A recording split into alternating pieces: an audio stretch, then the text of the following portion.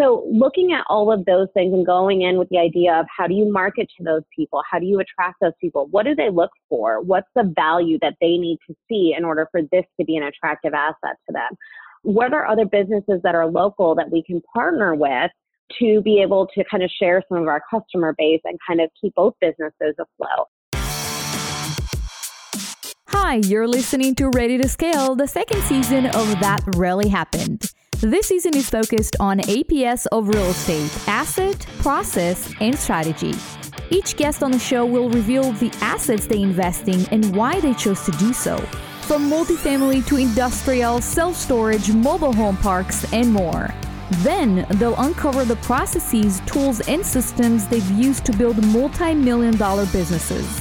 And finally, they'll uncover new, unique, and exciting strategies to invest in real estate. From co-working to buy and hold, fix and flips, co-living, and much, much more. Now let's get the show started.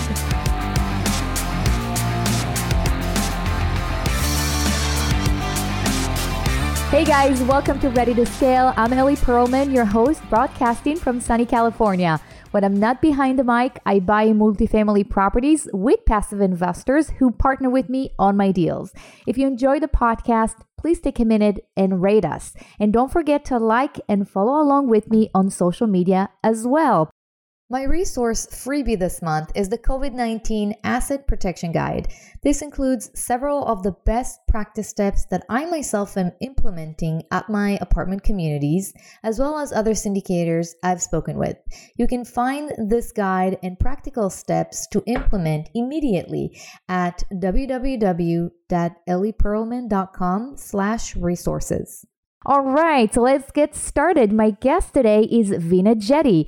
Veena is a founding partner of Enzo Brands, who oversees management of over $1 billion in real estate assets. She's not only a real estate investor, as you can probably tell from her bio, but a philanthropist who founded a national nonprofit organization helping companies and nonprofits understand how they can be better prepared for disaster response. So Veena has an undergraduate degree in finance from the University of Illinois, Chicago. Hey Veena, great to have you on the show today. Hi, Ellie.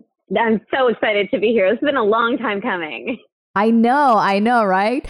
So I know your story pretty well, but I'm going to be, extremely happy if you can share with the listeners, a little bit about your background and also how you got started in real estate. Absolutely. So like you said, we have worked together for a very long time now. So going back to the beginning, pre-Ellie, so my family is actually a real estate family. So they started investing 30 plus years ago here in the US. Actually, Chicago was their big market. And then we've recently divested from all of Chicago. And now we're mainly in Texas and Florida on my family's side, as well as obviously on the Enzo side. I graduated from undergrad and started working right in actually the last recession that we had back in 2007. And so I went and worked for some of the big commercial real estate firms. My most recent position before leaving corporate America was at Tishman Speyer in DC. And I had $1 billion asset under my management there. And I was part of that asset management team. Now, since being there, I have left and obviously started my own companies. I initially started by investing in single family homes for my personal portfolio.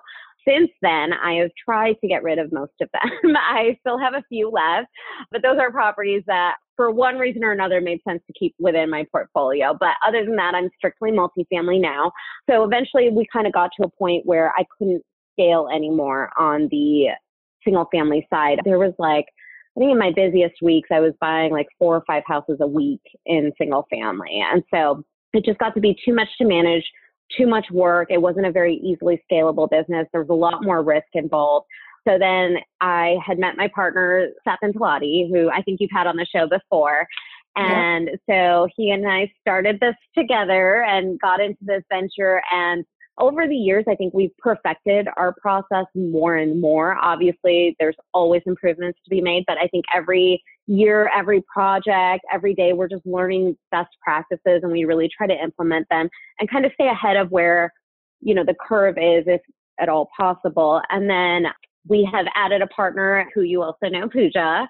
So Pooja Talati is the one that does all of our like marketing, branding.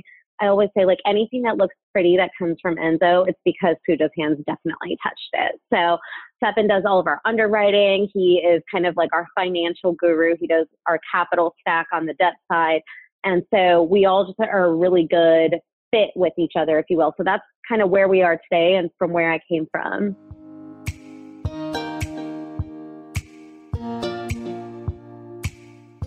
Awesome. Well, let's talk a little bit about the assets that you're buying. We always start in the show with talking about asset first.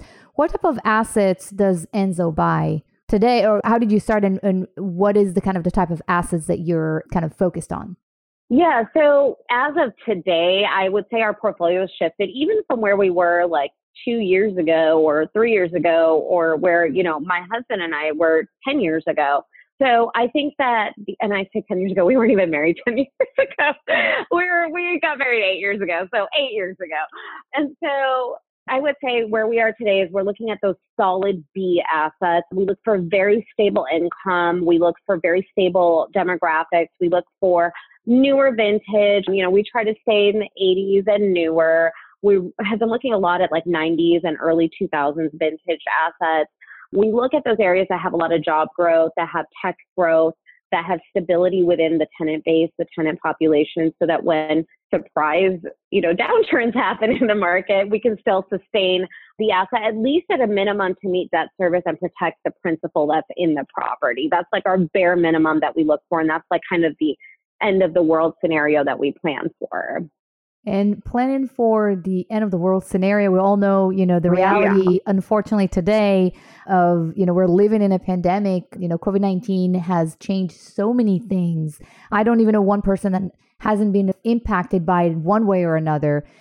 So I'm kind of curious to learn from you, what are the best ways that that you've implemented in your company to minimize the impact of a recession before you buy real estate? So there've been a lot of discussions about what you can do now that you're facing, this new reality, what you can do to actually minimize your exposure, the impact, and improve collections. But what can you do before you buy real estate, before you're actually in a recession? Yeah, so I think that that's an interesting question. I think a lot of people are kind of asking this question right now as they're going into buying new assets, because, one thing I want to be clear about is just because there's a potential recession, we don't know how this is going to impact the market, right? Like, is this going to be a temporary dip and are we going to come back up? Maybe. Is this going to be something that's plateaued? Are we going to, drop down? We just don't know. It's too soon to tell. So with that being said, I think everybody's kind of asking those same questions. We are still in acquisition mode. So for Enzo, we acquire at all points on the real estate cycle. We acquire at the top and at the bottom of the market.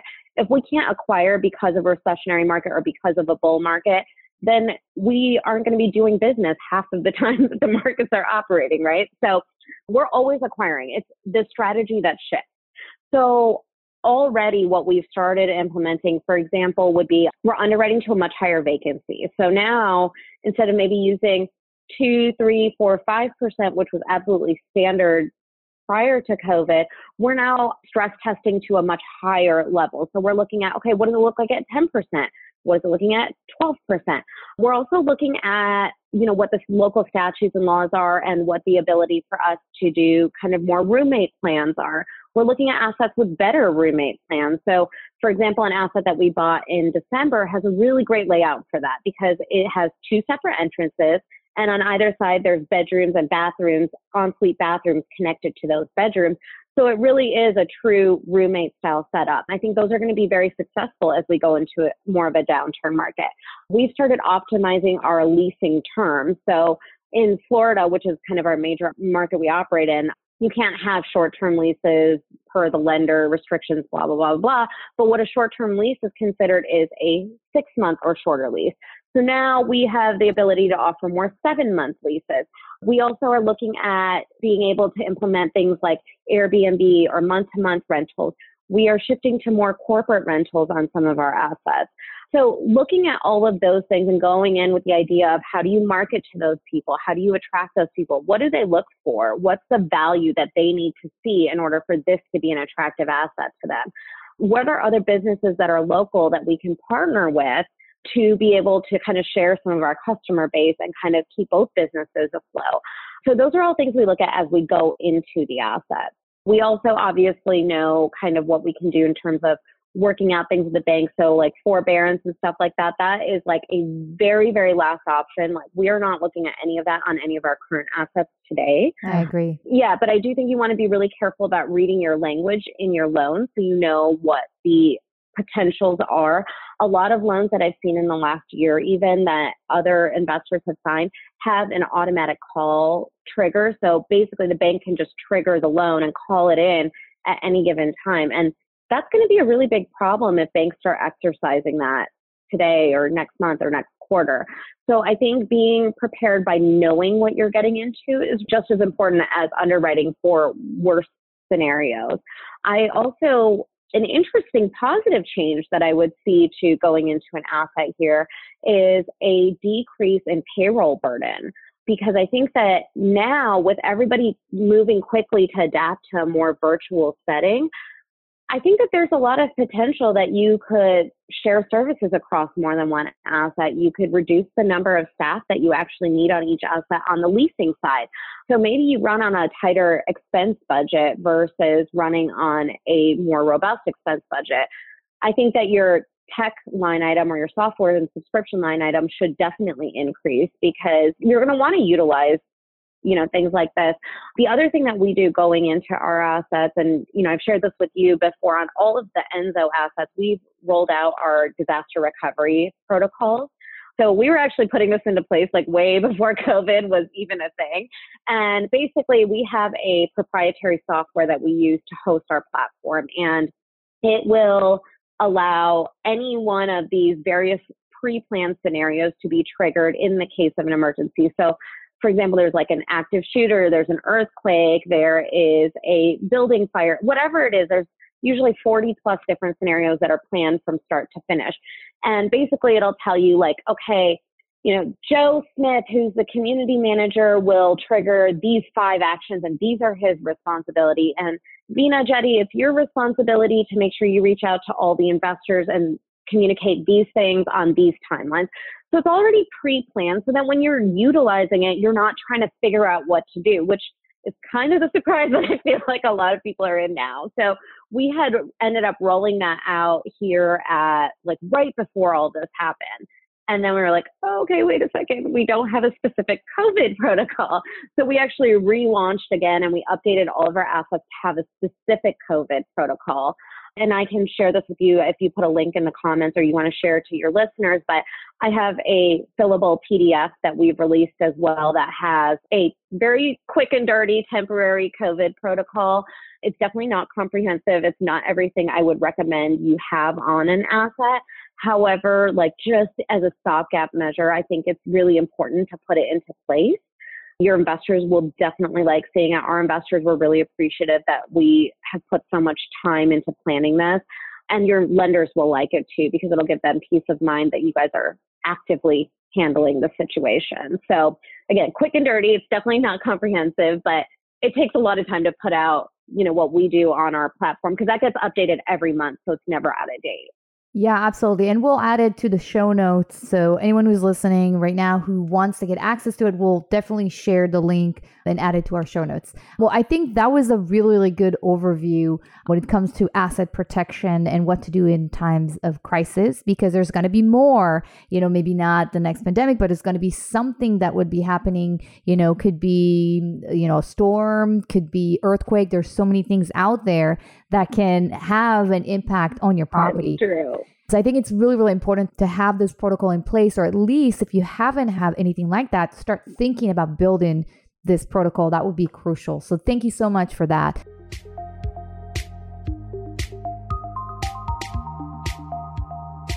I want to shift and talk about the process when, you're a syndicator and you're, working with investors. If you can talk a little bit about your process on, attracting investors to join you on your deals, what would that be? Yeah, so I think that we've actually been really lucky in what we've done. So the first thing, right, is you need to have a track record. You need to have some kind of resume to say like, look, here's what I've done and here's why it was successful. Here's what didn't work and here's what we've learned or, moved on from. So I think that that's like first and foremost. So for us, our investors are now, honestly, they're usually seeking us out. We don't really go out of our way to find investors. Our deals are overfunded. So it's a great problem to have, and it totally kills me to have to turn away money ever. But our deals are overfunded. So what that tells me is our investors are very happy with us. About like 90% of our investors are repeat investors with, and so they are invested across 2 or more projects.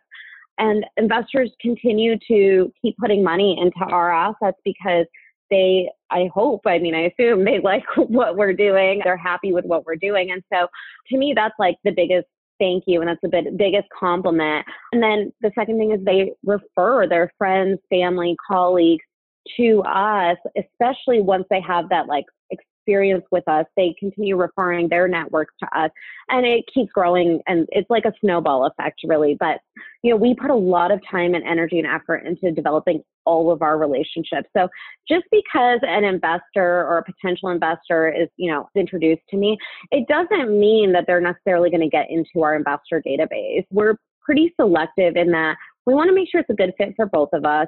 We build the relationship and then they're invited to invest with us. So we don't just like blast an email out to everybody that we've ever talked to once. It's, it's much more complicated than that. Like our investors, one of us talk to them, when I talk to our investors, like I know when they went on vacation, I know what they do for a living. We talk about things outside of multifamily. We talk about things outside of the investment. It's very much a relationship business. So I think that having that sincerity, I think having that relationship and building that foundation and being patient, because, this is a lot of money investors are putting in, and whether it's, $25,000 or $250,000, it's all money that they've worked hard to earn. And so, one of the biggest compliments I've ever gotten from an investor is we have an investor who puts $25,000 into our investments because he can't afford to do more right now. And he said to me, I know I ask you so many questions. He's like, and you guys always treat me like I write $1 million check every time. And for me, that is what I want every single investor to like leave any conversation or any communication with us feeling like. Yeah, I think relationship is key. And that's also what separates, great sponsors from average sponsors. Absolutely. And you talked before about, how you communicate with them and being sincere and open.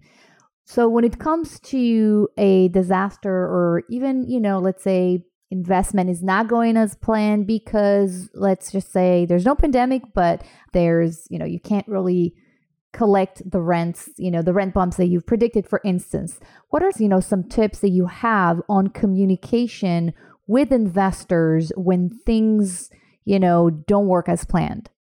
Yeah, I think that opening the lines of communication is like the first step in anything that you do, right? So whether that be sending an email, whether that be picking up the phone and calling, whether that be, sending a text, setting up a time, whether it be hosting a webinar, whatever that is, right? For your company, your model, your typical mode of communication, I think that that is the first step that you take in any of this. So for Enzo, we put out a webinar about 2.5 weeks ago now. And we had a PowerPoint presentation where we went over, here are all the steps we've already taken. Here are the plans that we have in place. Here's a sample of our disaster recovery protocol, and keeping that line of communication open. I've had investors reach out to me and, ask me for questions, ask me for reassurance. That's what we're there for, right? Is look, here is what's happening. Here's what we've done to mitigate any potential risk or fallout from it. And the craziest thing about COVID is like, none of us have ever been through this ever in our whole entire lives. Like not a single person on the face of the planet today has been through this. And so we're all kind of like the blind leading the blind here. And we're trying to navigate this like unprecedented time right now.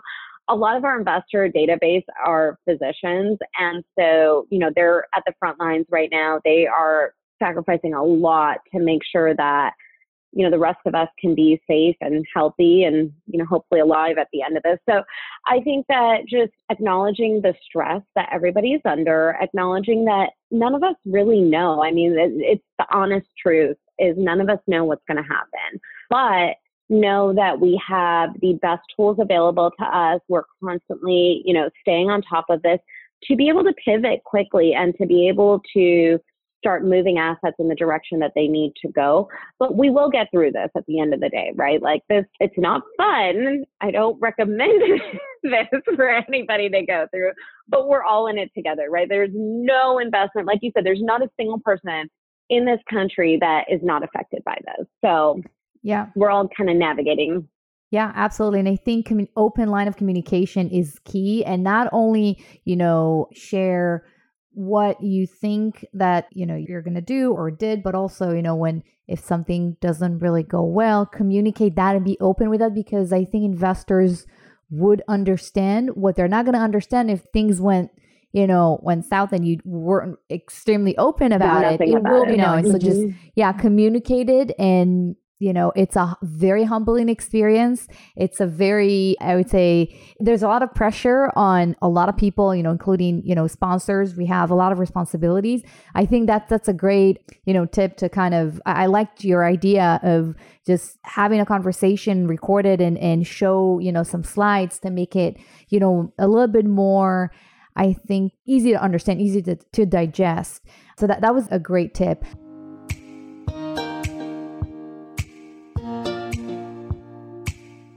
I want to shift and talk a little bit about strategy. And, I understand your strategy with Enzo is to purchase, solid B assets, value add deals in Florida mainly. Has your strategy changed, or you think it would change now that, that we're in that pandemic state? Yeah, so I think what's kind of interesting for us is we already started shifting our model like right before all of this kind of happened. And so where our model is I would even say last year is kind of when we started moving our assets a little bit, but I think that we are exactly where we would have ended up if we hadn't shifted back then. So we were already kind of on this path and we were already moving toward this kind of status quo of where we are today. One of the strategies I think, and it's not really a strategy, but one of the obstacles that I think that we are facing today that I don't really have an answer of how to overcome just yet, and I think it'll resolve eventually, is how do we complete due diligence, right? Like that is the big question. And I don't know that I've heard a strategy that really makes sense just yet, given what we know today about COVID, given what we know about, it's the spread, how it's spread. And so I think there's still a lot of question marks about that. I think there's some factors that can be mitigated into your PSA that can kind of help alleviate some of the pressure there. But I think it's just very difficult because there's just so many question marks, and every day things are changing, like almost minute to minute things are changing. Yeah, absolutely. Absolutely. When it comes to passive investors, there's little that they can do right now. They've already written the check. They've already invested in the deal. So they're pretty much dependent on the sponsor. And hopefully they chose to work with, an experienced and capable sponsor, because that would make all the difference in the world now. But when it comes to investors right now, some investors are still looking to invest. They still have capital. They still, they understand that it might be riskier than it was 2 months ago. They understand that the returns are probably going to be lower. But they're basically thinking, just keep my money in the bank is going to make me far less money than any worst case scenario that I can see investing in real estate. What would you advise those investors, those passive investors, in terms of strategy? Should they shift their strategy, or, what do you think the steps that they should take to make sure that they're investing in the right syndication or in the right property? Yeah, so I think that, first, I think that there's not going to be a one-size-fits-all strategy for investors in general, right? Like, what's going to work for you is not going to work for me, and it's not going to work for my neighbor. And so it's like very different for each investor. Also with the caveat that I have no licenses to give any kind of financial investing advice, what I would say to investors is I would talk to your financial advisor and your CPAs, and I would discuss really kind of keeping the same strategy that you had 6 months ago. Look, investing is a marathon. It's not a sprint. Nothing that we do, at least, is going to be a quick and dirty deal. Like, we look for the solid double. We don't look for the home run.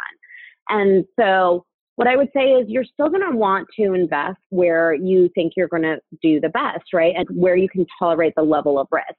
Now, I actually think that real estate is going to be a less risky investment than other investments available, like all things being equal. And I think multifamily specifically is the least risky of the investment classes available within the real estate pie, if you will. So why do I say that? Because right now we're seeing our investor database, they are begging us to place money right now. We had more capital than we could place before. And now I think we're going to have an even more influx of that because people are pulling out of the market. They don't want to buy into the market right now because they don't know what's going to happen there. Yeah. They want tangible assets. They want hard assets. Multifamily is an asset class where, like, it doesn't matter how bad the economy is doing. You're still going to need a place to live. It's all the reasons that we love multifamily in a great market. They still apply today. So I wouldn't, like, we're not changing our investment like strategy per se. All we're doing is we're actually getting ready to acquire even more now than we did a year ago or 2 years ago. And so now is when we're like in heavy acquisition mode because there's a lot more opportunity for us to buy assets at better pricing. But it's definitely not a time to, I think, change everything that you're already doing. Mm-hmm. And for a passive investor, if the communication from their sponsor is not very good or elaborated, what would you recommend them? What questions should they ask their sponsor, their syndicator, if they, assuming they want to know more about what's happening, or if they have some line of communication, what kind of the things that you think are essential to know? And if they're not part of the sponsor's communication, they should reach out and inquire about. You mean if they're already invested in a deal? Yeah, if they're already invested in a deal, absolutely, yeah. Wow, that's a tough one because I like to think that most sponsors understand the chaos and the panic from the LP side. So I'd like to think that all sponsors are either being proactive about reaching out, or if they, and I will say it's a busy time for all of us. We're fielding hundreds of calls. We're also trying to get like all of our K1s out the door. It's like, it's a very chaotic time at a baseline. And then you add this, and then, we have like, we're all working from home and we don't have access to our coworkers the same way we did. And somebody always has kids that we're screaming at constantly in the background. So it's like, it's just a very chaotic time. So if a sponsor is not being very communicative, I would first give like a wide berth of benefit of the doubt to them that there's probably just a lot going on and there's no intention of ignoring an investor. But considering that they have good intentions, which is what I would hope, I would send an email and I would ask to set up a time or a call with them and have a list of questions that you can send ahead of time so that they can either send you an email with all of the answers you need, or if it requires a little bit more in-depth conversation, they can pick up the phone and call you and have that conversation with you. I think most of us are absolutely willing and able and looking forward to having these conversations because we're all in this together, right? Like, we invest passively in all of our deals as well as on the active side. So we sit right alongside the investors and we have the same concerns about our own funds.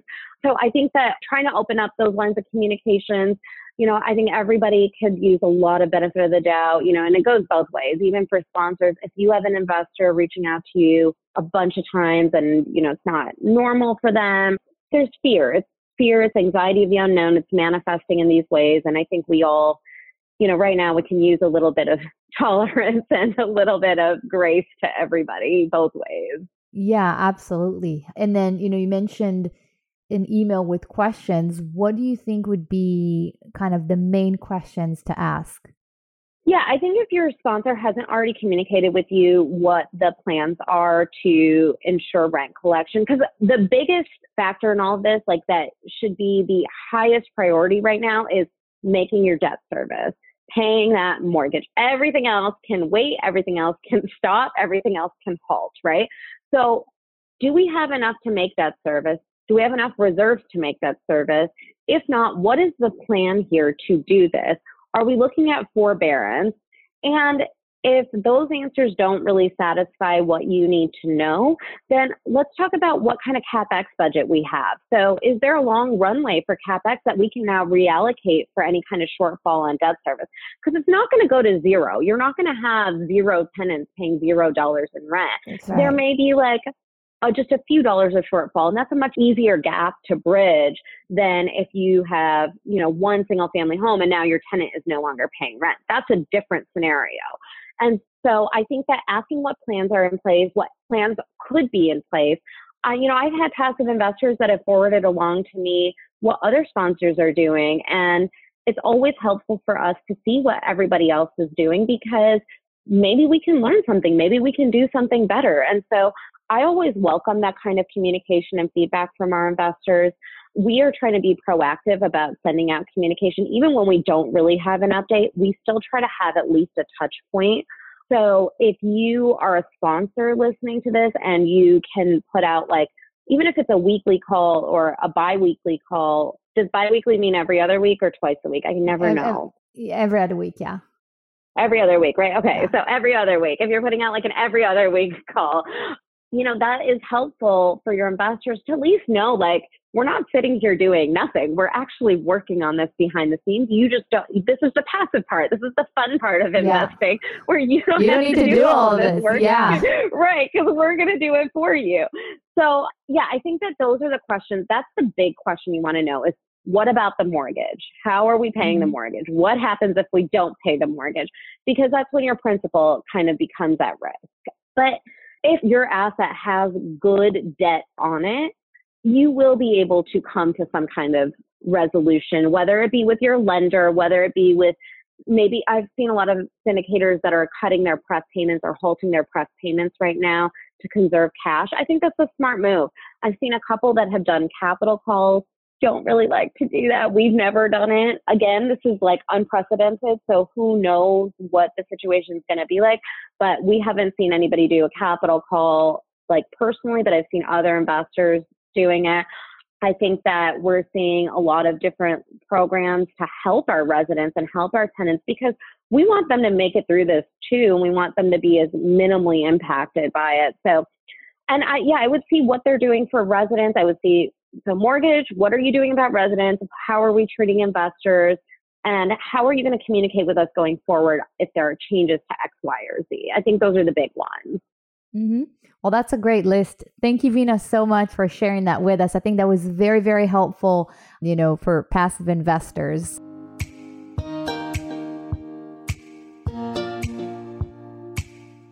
I want to move forward to the lightning round questions. Are you ready? Okay. I don't know. Okay.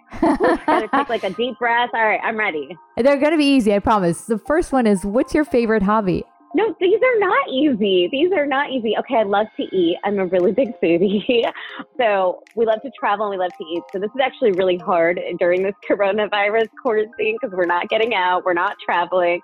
We can't really eat at restaurants. So I would say food, travel, and playing Texas Hold'em. The curveball. Nice. All right, that's a good list. What's the one thing that people don't know about you?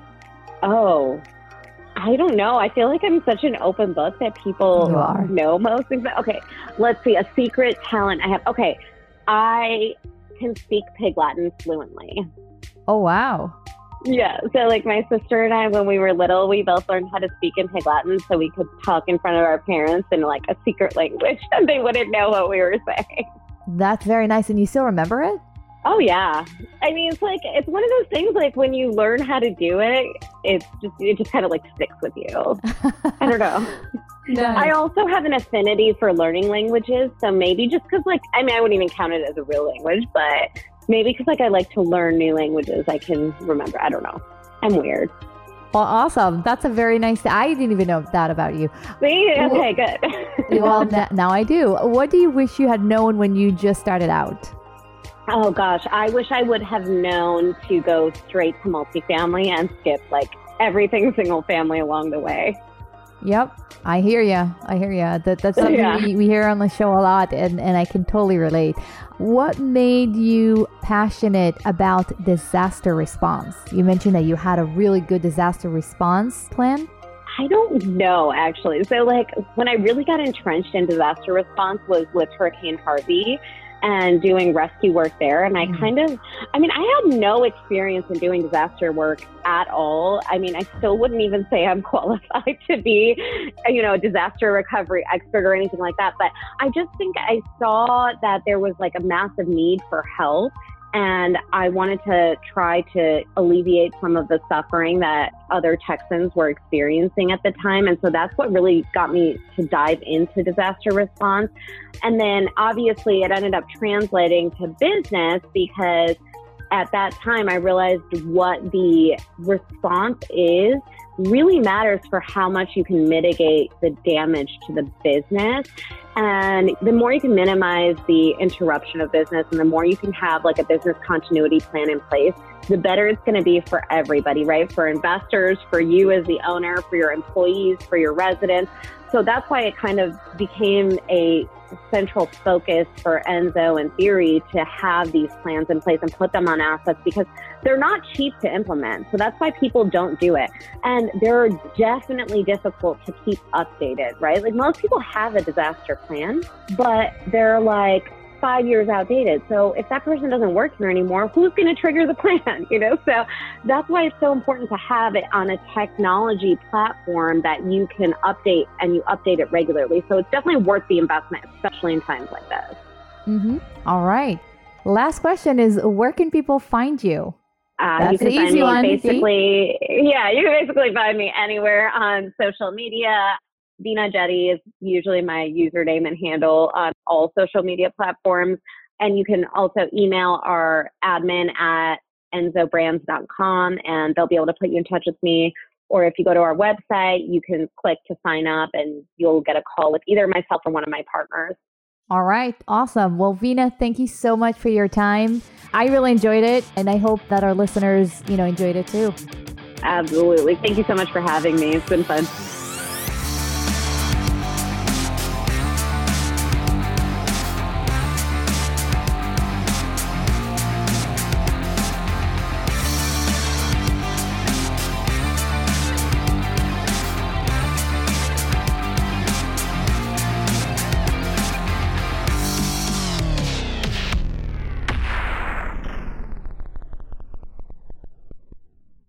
This podcast is a part of the C-Suite Radio Network.